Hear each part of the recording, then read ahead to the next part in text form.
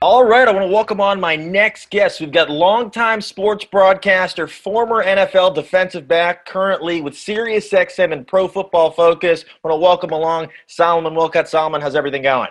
Zach, everything's doing great, and great to be on with it today. Appreciate it. So if I would have told you 6 months ago that the Washington football team would be 1-0, what would you have thought? Yeah, I would say, you mean Philly opening up with the Eagles? No, probably not going to happen. But, I've always said, even coming in, I said their greatest assets are along that defensive line with the multitude of first-round picks, even probably greater than what the San Francisco 49ers have, and that's exciting. Really? Yeah, but when you look at 5 first-round picks, and now you throw Chase Young in that mix, that's the equivalent to them adding Nick Bosa last year, right? And then I look at Ron Rivera and how he's always built his defenses from front to back. And you got to understand who Ron Rivera is. He's a disciple of Buddy Ryan. He's a disciple of the great Jimmy Johnson. And I know he was cultivated amongst those great defensive coaches, and that he's always had a great mind of how to disrupt your protections up front and put pressure on the opposing quarterback. Do you think it also had to play in that Philly's offensive line was decimated beyond repair? It was all the makings of what we would call a perfect storm, right? There's no doubt, you lose Andre Dillard, you lose Brandon Brooks. Lane Johnson didn't play. Just before the game, and then you're going up against these guys, and oh, by the way, they were feeling emotional about their coach, and Jack Del Rio, and let's not forget about what he brings to the table, a former player, excellent coach in his own right. It was a cauldron. It was like a perfect storm, and unfortunately, Carson Wentz got caught in the middle of it. Was that the biggest surprise of you week one, or did something else catch your attention? No, that caught my attention big time. Now, the Arizona game probably was the biggest surprise because with what they did to that offense and in terms of turning back Jimmy Garoppolo and, the former NFC Conference champion, for them to go on the road and the Arizona Cardinals, year 2 for Kyler Murray, and to really be able to enforce their will on that 49ers defense and the way that DeAndre Hopkins played. No, that was probably the shock heard around the NFL. Just that because they're out on the West Coast and it's Arizona, I don't know that people are really paying attention, but I think sooner or later they're going to catch your attention. And there was poor air quality, which the records will not show. That's right. I was reading all the Arizona and San Francisco, the Chronicle websites. I'm like, all right, how's the air quality? I went to the little temperature thing on my phone. I did Santa Clara, San Francisco. I'm like, how's this going to be all right? Because honestly, I was surprised they didn't flip it to Arizona since they could just play in San Fran later in the year. But I guess they felt it was going to be okay. Yeah, they felt like it was going to be okay. They are, they're a little more inland than where they used to be, and that causes a little problem. But I think they felt like it was going to be okay. According to the players, they never felt compromised for their breathing. And so the NFL got away with one. It turned out to be a good call. Yeah, absolutely. Yeah, I think that it's been great. It's going to be interesting Thursday night. I think I saw that the Bengals' new kicker is the Browns' old kicker, so we already have something to talk about. But I want to ask you a little bit about your early career. So how did you end up at Colorado? That's a good one. I grew up in Compton, California. Went to high school out in Riverside, California. And even though I had opportunity now when it came time to look at universities and colleges, I had a lot of them coming at me. The Pac-10 at the time, which is now the Pac-12, had a lot of California schools, which is, I love this great state of California, born and raised there in Los Angeles. But I wanted something a little bit different. And once I went over that mountain range, and I saw Boulder, Colorado, wow, it just struck me. And I just knew that was the place for me. And I looked at the schedule. We played a lot of the Pac-10 schools, but then we were also playing Nebraska and Oklahoma. And it reminded me of the NFL. It was a physical style of play. Well, at the same time, we got to play Pac-10 schools that threw the ball a lot. So that reminded me of NFL play. So the schedule was great. It allowed me to go to a good academic institution while still playing at a program that played at a very high level. And I knew I'd get to be part of building something that was very special. And all of those things they all tended to play a part in who I ultimately became in my adult life. Were you just focused on college at the time, or was the NFL on your radar? No, I was just focused on college, but I knew the NFL was probably in the far distant future. But I wanted to keep that door open. But more importantly, I thought that I would be living in the Denver area. I thought that living and going to school in Boulder would open up, career opportunities in the Denver metropolitan area. Didn't know that that would lead to football, but more in business and in other things. I saw that as a growing area as part of our country. Lo and behold, I turned out to be right, because it turned out to be one of the fastest growing cities and fastest growing states in the country. And now you go there, man, it's a beautiful place. I still vacation there. I learned how to ski. So I take my kids there back to Vail. We go skiing every single year. And so it's a wonderful part of my life. And it's maintained. I've maintained that. I continue to go back each and every year multiple times. Does the high elevation hit you every time you go, or are you kind of used to it by now? I'm used to it, but I remember when I was in college now, I needed an oxygen tank. You better be prepared for it. There's no doubt. I've heard people say you drink one beer, it feels like 6. That's right. Wow. And good thing for me, I don't drink beer anymore. So, there we go. That's one way I've gotten over the altitude thing. Yeah. So what was your draft process kind of like? Where did you kind of see yourself going? What was that whole situation like? By the time I left University of Colorado, we were going to bowl games. I helped them go to a couple of bowl games, and we had cracked the top 25. We had did all those things and came one win shy of going to an Orange Bowl, but we still played at a very high level. And so, I went to the NFL Scouting Combine, did really well. I missed out on the All-Star games because I got the invitations late. So I was invited to the Senior Bowl, invited to the East-West Shrine game, and I thought I would play in those games, but they had already been played. And so it was unfortunate I didn't get a chance to showcase my talents there. So I just knew that, I would get drafted. Didn't know where. I said, any team takes a flyer on me, they're going to get themselves a really good football player. And the Bengals called my house during the 8th round. It was Coach Dick LeBeau. And he said, you're a really good football player. You're going to have every chance to make this team. Don't worry about where you were drafted, even though they had drafted 3 other defensive backs before me. One in the second. They probably told everybody the same thing. They probably told them all the same thing. It was a 2nd-round pick, 3rd-round pick, and a 6th-round pick. And I was the 8th. I was the final DB. So, but you know what? It all worked out because they kept 2 of us, and I was one of the 2. And it was wonderful. And so the very next year, we ended up going to a Super Bowl, and I was our starting free safety. So, no, it worked out great. And I tell people all the time, I said, if I died and came back, I'm going back to the University of Colorado. I would sign up to go there all over again because I got a great education. I made lifelong friends, and it opened the door for an entree for a great life after college. And I owe them a lot for that. I have a question. Who's the toughest guy for you to tackle in your whole career? Oh, it was by far Barry Sanders. Now, I have a story because I was a senior at the University of Colorado when Barry was a freshman at Oklahoma State. And we played him every single year. And every single year, he got up, he said, every year we come in here, I tell you, we got to stop Thurman Thomas. And you're right, we got to stop him. He said, if you happen to stop him, got another guy that's going to come in and he's better. And we're thinking, oh, God, no way. No guy's better than Thurman Thomas.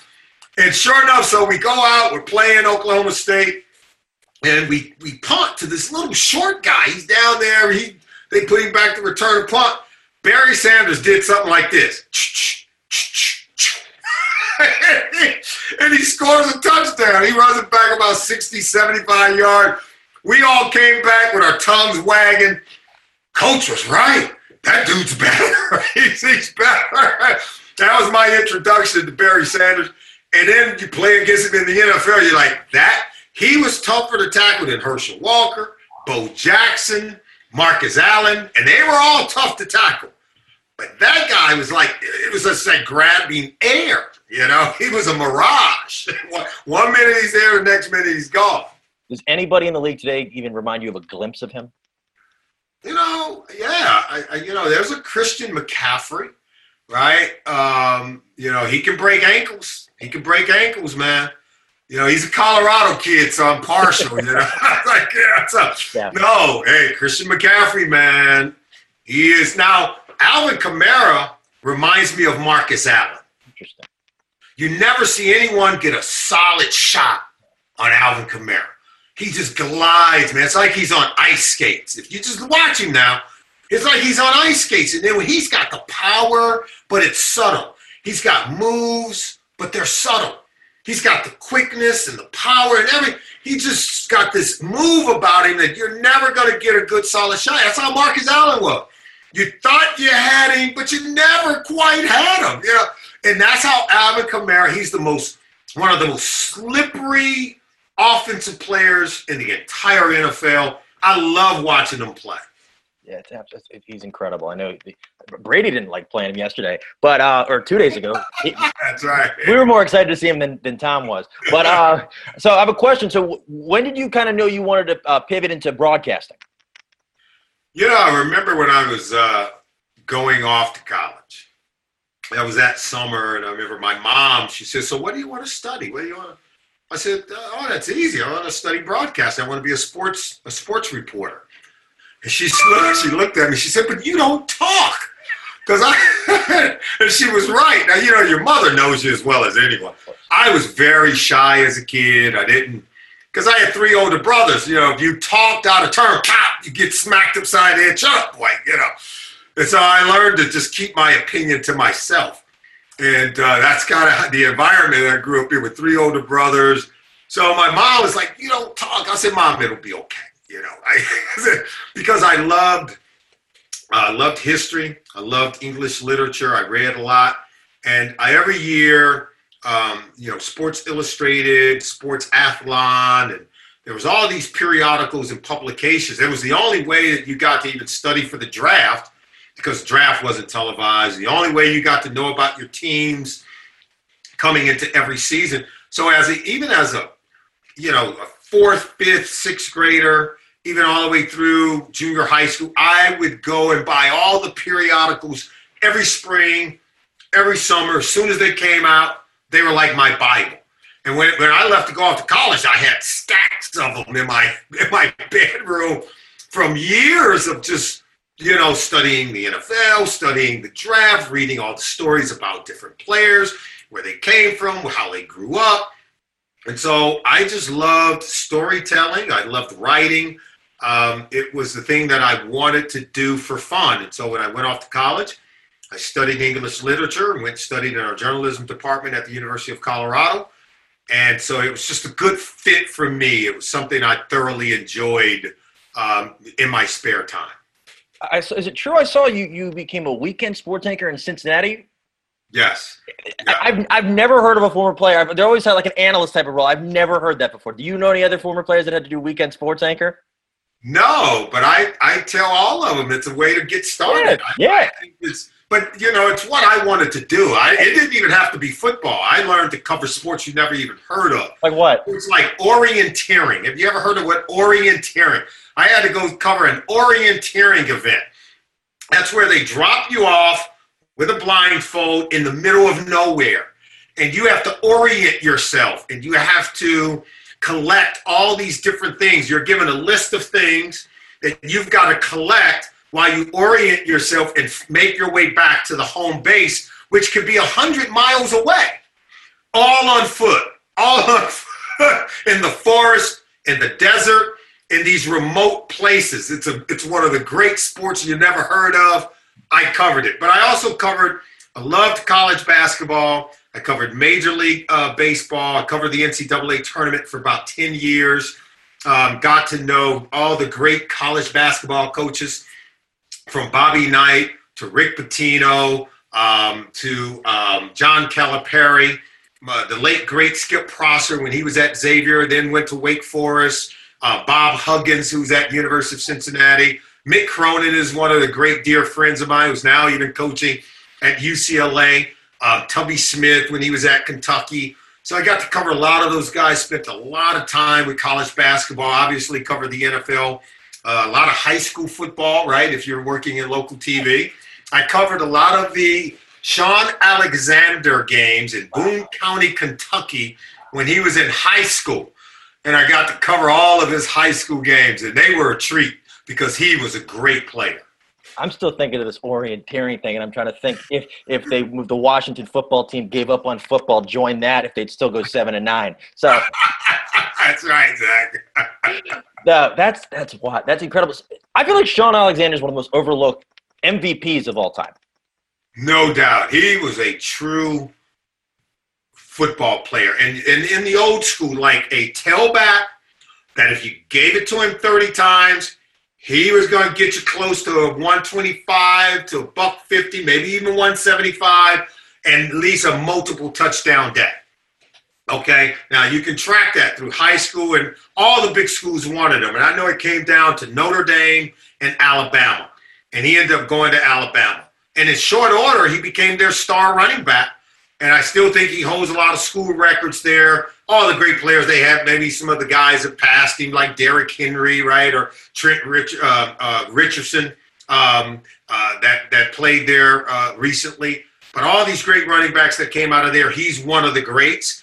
And then he goes to the NFL, and I think to this day, he's still got 10,000 career rushing yards, over 100 rushing touchdowns, like sneaky, very quietly. Just really ran his way through the record books and rushed for a lot of yards, a lot of production, and made a lot of money. Yeah, we never talk about him now. Anytime they talk about him, we talk about the grades of the past 15, 20 years. You always hear your Adrian Petersons. You always hear maybe your Matt Fortes. Nobody brings up Sean Alexander. Because he's a very humble young man. He's very nice and soft-spoken. But Sean was one heck of a football player now. So I have a question. So how did you pivot from kind of locally in Cincinnati to going to a national role? Because I did a lot of pro sports here in Cincinnati. I always say that had I been in maybe any other market, I don't know that I would have had the opportunity to get on the air without having great experience. But I was in a small to mid-size level market in Cincinnati where, they give you a photographer to go work with. Okay, whatever you do, Saul. And I played with the Bengals here, so I had some notoriety, and I could write. So I started as a editor, then as a producer, and then when you're doing that, you're doing a lot of the writing. So I would write scripts for the highlights for our news anchor. I would write feature stories on people around town who are local sports heroes, and then my anchor. The main anchor would voice over those articles, and then I would do the editing. And so sooner or later, he was like, you know what, you do it. You're good enough. You just do it. So I was already doing the work, and he was kind enough to just like, you know what, you do it. You do the stand-up, and now that's how I got on air. And then I started doing so much that I'll never forget this. I had an agent. She said, look, there's a guy that he wants you to be part of the Fox studio pregame show. I was like, really? So I go out and I audition. And his name was Roy Hamilton. He didn't know I grew up watching him play because he played at UCLA. He was a basketball player, former first-round pick for the Detroit Lions. True story. But he chose me to do that show. I did it for 1 year. And the very next year, I get hired by ESPN as a true reporter, as a journalist that covered all sports. So I ended up for ESPN, I covered the NBA Finals. I covered Major League Baseball. I covered PGA Tour events. And obviously I got to do Sunday Night Football with Mike Patrick, Paul McGuire, and Joe Theismann, where I would later win an Emmy Award. So at that point, I'm pinching myself. I heard. Do you know Johnny Holiday? You know that name? That name, it rings a bell. Where would I know him from? He's called the Maryland Terrapins for like 40 years. He used to. Okay. So he told me a story a couple weeks ago, about maybe a month ago. And he said he's always been good buddies with Theismann. And apparently they used to do this charity basketball league. And so this is while Theismann was on Washington. And apparently Theismann and Art Monk both participated in it. And apparently Theismann dropped like 80. So they're like, yeah, this guy's a pretty good athlete. He's a great athlete. Yeah. Great athlete. He's a great golfer. And Joe is one of those guys that, he was so good to me during those years. And I'm just a sideline reporter. And he and Mike Patrick and Paul McGuire, they were all just so good to me. And Joe just always would give me some of the best advice. And I absolutely love him. He's still one of the guys that I really, truly look up to because I know that he could have behaved in any form or fashion because he's a legend, right? Joe's a legend. And he was just always so wonderful and just treated me with the greatest of kindness, both he and his wife, Robin. I have a question. So while you were at ESPN, when you were covering from NBA to basically everything, was there a moment that you were like, you had to kind of like take it all in? You're like, I can't believe I'm standing here. Oh, yeah. I'm covering the NBA Finals. And it was Greg Popovich's first year playing in the championship, okay? They're playing the Portland Trail Blazers, who had a deep team. I mean, they were deep. And, all the great players on both of those teams. Remember Sean Elliott, Steve Kerr was on those San Antonio Spurs teams, and David Robinson, obviously. And, and Tim Duncan I had covered when he was at Wake. And now he's playing in the NBA. Now he's got the hair. You seem to. Yeah. I don't know what that is, but he can do whatever he wants. He's the greatest power forward of all time. He can do whatever he wants. He was always great. But here I am covering. I grew up a basketball fan. I was a basketball fan before I even was an NFL fan. And so now I've come full circle. My first love, basketball, college basketball, covering the NCAA tournament, going to dinner with Bobby Knight. He's talking football. I'm talking basketball because I would have picked his brain about his time at West Point. And he ended up coaching Mike Krzyzewski at West Point. And it was just wonderful to be around great coaches, regardless of the sport. Because what I found out is great coaches have a way of motivating people. And whether it was football or basketball, these guys all shared something in common. And that's why a guy like Bobby Knight, Bill Parcells were the best of friends and still are, even later in their lives. I have a question. So you pivoted from Fox to ESPN to CBS. Now you're doing Sirius and Pro Football Focus. Was it different, or is it still kind of the same thing you're used to? Yeah, after 25 years in broadcasting, because I also worked at NFL Network. I've worked over in London for Sky Sports. Did you do it from here? Were you over there, based over there? I go over to London, and I do the pregame show. And so so I went from Compton to London. My whole life it's taken me quite far. But Chris Collinsworth, he owns Pro Football Focus, PFF, and our CEO, he's a Brit. Neil Hornsby is just a great man with a great mind, a great love for our game of NFL football, for our brand of sport. And so, we're just a bunch of passionate people. We're kind of nerdy about the game, right? We dive deep into the data, and data analytics is our thing. And it's helped me to even see the game in a different light and understand it and articulate it in a different way. And so I'm just having the time of my life working with PFF, writing articles on our website at pff.com, and coming on doing shows like I'm doing with you and talking about the work that we do and talking about the great sport that I've always loved, and that's NFL. And so this offers me another platform to be able to do that. Are there any guys, when you're seeing these advanced analytics that you thought were doing phenomenal, and you look at the numbers, you're like, wait, why did I think that? This guy's doing horrible. Yeah, I never look at players, horrible, good. So a player that I just hear people talking so bad about him, and then I go and look at the data. I know I've watched him play, and I said, look, every time I know a guy play, he wins. He wins. Because that's the job. I'm talking quarterback now. When you play quarterback, the job is to win games. He wins. His winning percentage is second only to Tom Brady in the NFL right now. And the data supports him. He's perfect. And that's the reason why Kyle Shanahan wanted Jimmy Garoppolo. He's second? Right? Second. Winning percentage. Wow. Yes. Well, remember, as soon as he gets to San Francisco, couldn't spell win. As soon as he gets there, he wins 5 in a row. He gets the big contract. That contract now looks like a bargain. At the time when he signed it, everybody's like, what are you doing? Well, guess what? That's how smart John Lynch and Kyle Shanahan were. They knew who he was. They knew what they wanted. He came out. He won right away. And then the next year, he blows his knee out. Okay, now it looks like, oh, wow. Came back the next year, takes him to the Super Bowl. He just keeps winning. When he plays, he just keeps winning. And he was one throw away. I know everybody's looking at it. What about the many throws he made throughout the season?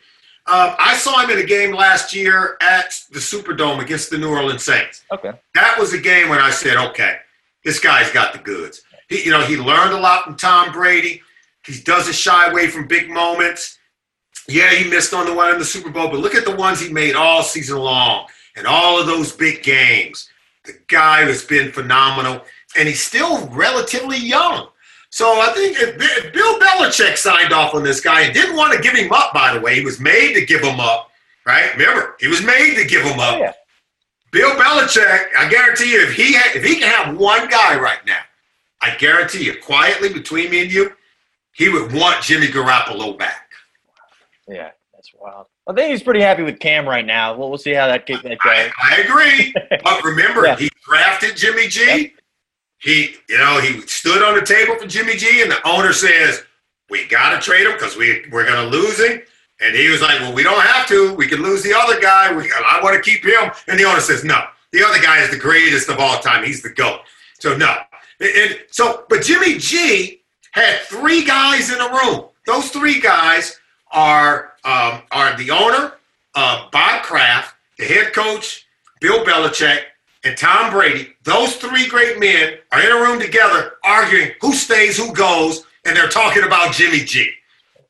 Think about that for a second. It's wild. Yeah, it feels like it was so long ago that people don't remember. But it's wild. Yeah, he was this close in the Super Bowl. Struggled a little bit in week one against Kyler Murray, but you're going to see them get back to it. But yeah, and so you'll be fine. Yeah. So I have a question. So basically, you're doing a lot of analytics. Who's a team this year that you're like, okay, these guys are going to do a lot better than people expect? You saw them last night, Pittsburgh Steelers. So, for instance, you look at the AFC. Everybody loves Kansas City. I love Kansas City. But if you looked at one other team that might say, hey, we're not afraid of them, it would be the Pittsburgh Steelers. All the other teams, all the other ones, it's like the Chiefs are the bullies on the block. And I can't find a team out there who can go toe-to-toe, blow for blow with Patrick Mahomes and that whole group. Pittsburgh Steelers. Just keep that in mind. With Ben Roethlisberger and with Minkah Fitzpatrick and with that defense and that front seven, the Steelers are the only team in the NFL per our database at PFF to have 50 or more sacks each of the last three seasons. Wow. They've generated more pressure on the opposing quarterback than any other team during that time frame. And as you saw, Bud Dupree, T.J. Watt. He was incredible. Dupree, you keep hearing his name. There you go. He was amazing. Yeah. And if you look at what the work Cameron Hayward does in the middle, because he's the reason why they get singled up on the outside. And for 9 straight years, Cameron Hayward has been the guy putting in the dirty work in the middle, which isn't easy in a 3-4 front. They can bring it now. And by the time you watch Devin Bush in his second year, this guy's going to be a star within the middle of that defense. So the defense is ascending. Ben Roethlisberger is right there and ready to kind of finish off his career with some great moments. And now if these young wide receivers can really get it going, I think they'll be able to go toe-to-toe with the Kansas City Chiefs. That's the one team that hasn't shied away from the Chiefs, okay, and Andy Reid. Now we'll just have to see how they play them now that they've got this guy named Patrick Mahomes at quarterback. Yeah, he's pretty good. I think he'll get a nice paycheck. But this has been awesome. So I just wanted to thank you again for chatting for a few minutes. And then for people that want to find you on social media, how can they find you?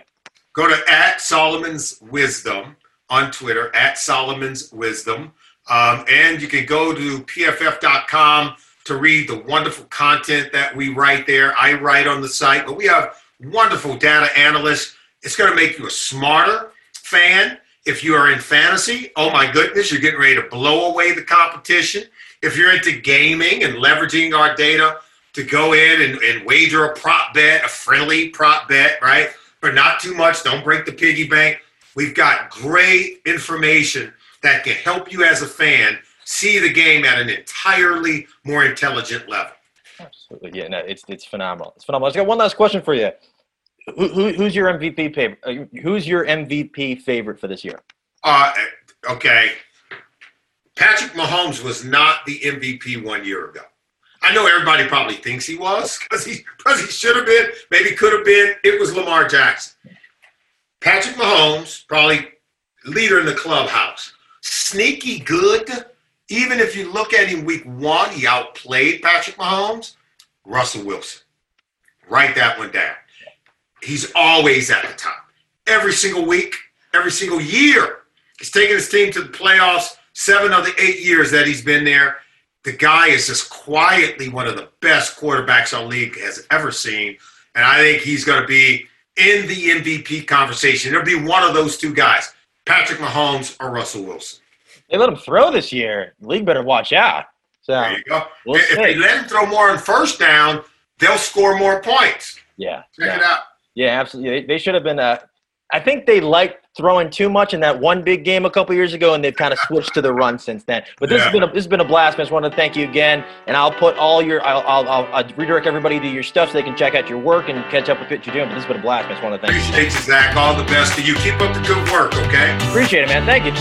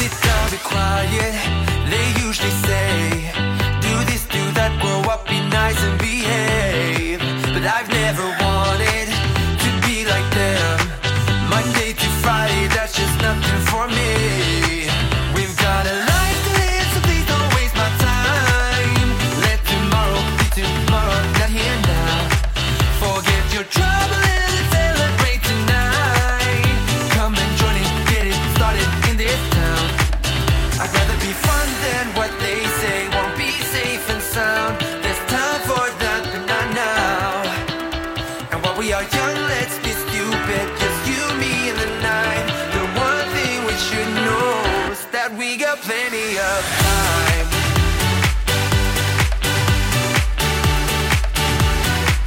That we got plenty of time.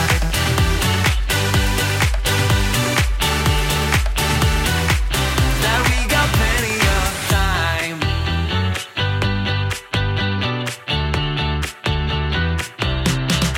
You don't know a thing about what this is like. I don't want to think about what's ahead. I'm here now.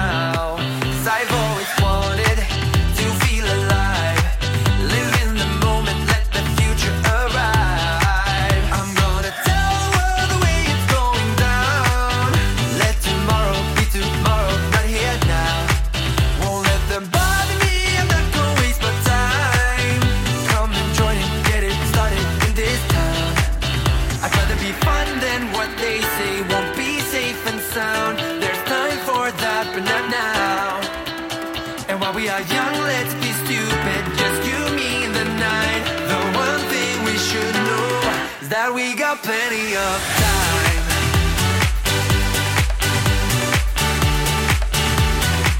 That we got plenty of time.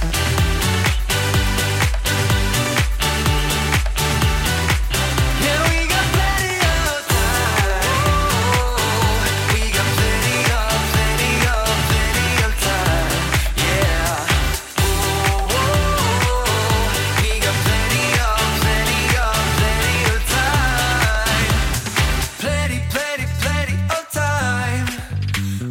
Young and we got plenty of time, and I've got nothing else but you on my mind. We got plenty of time.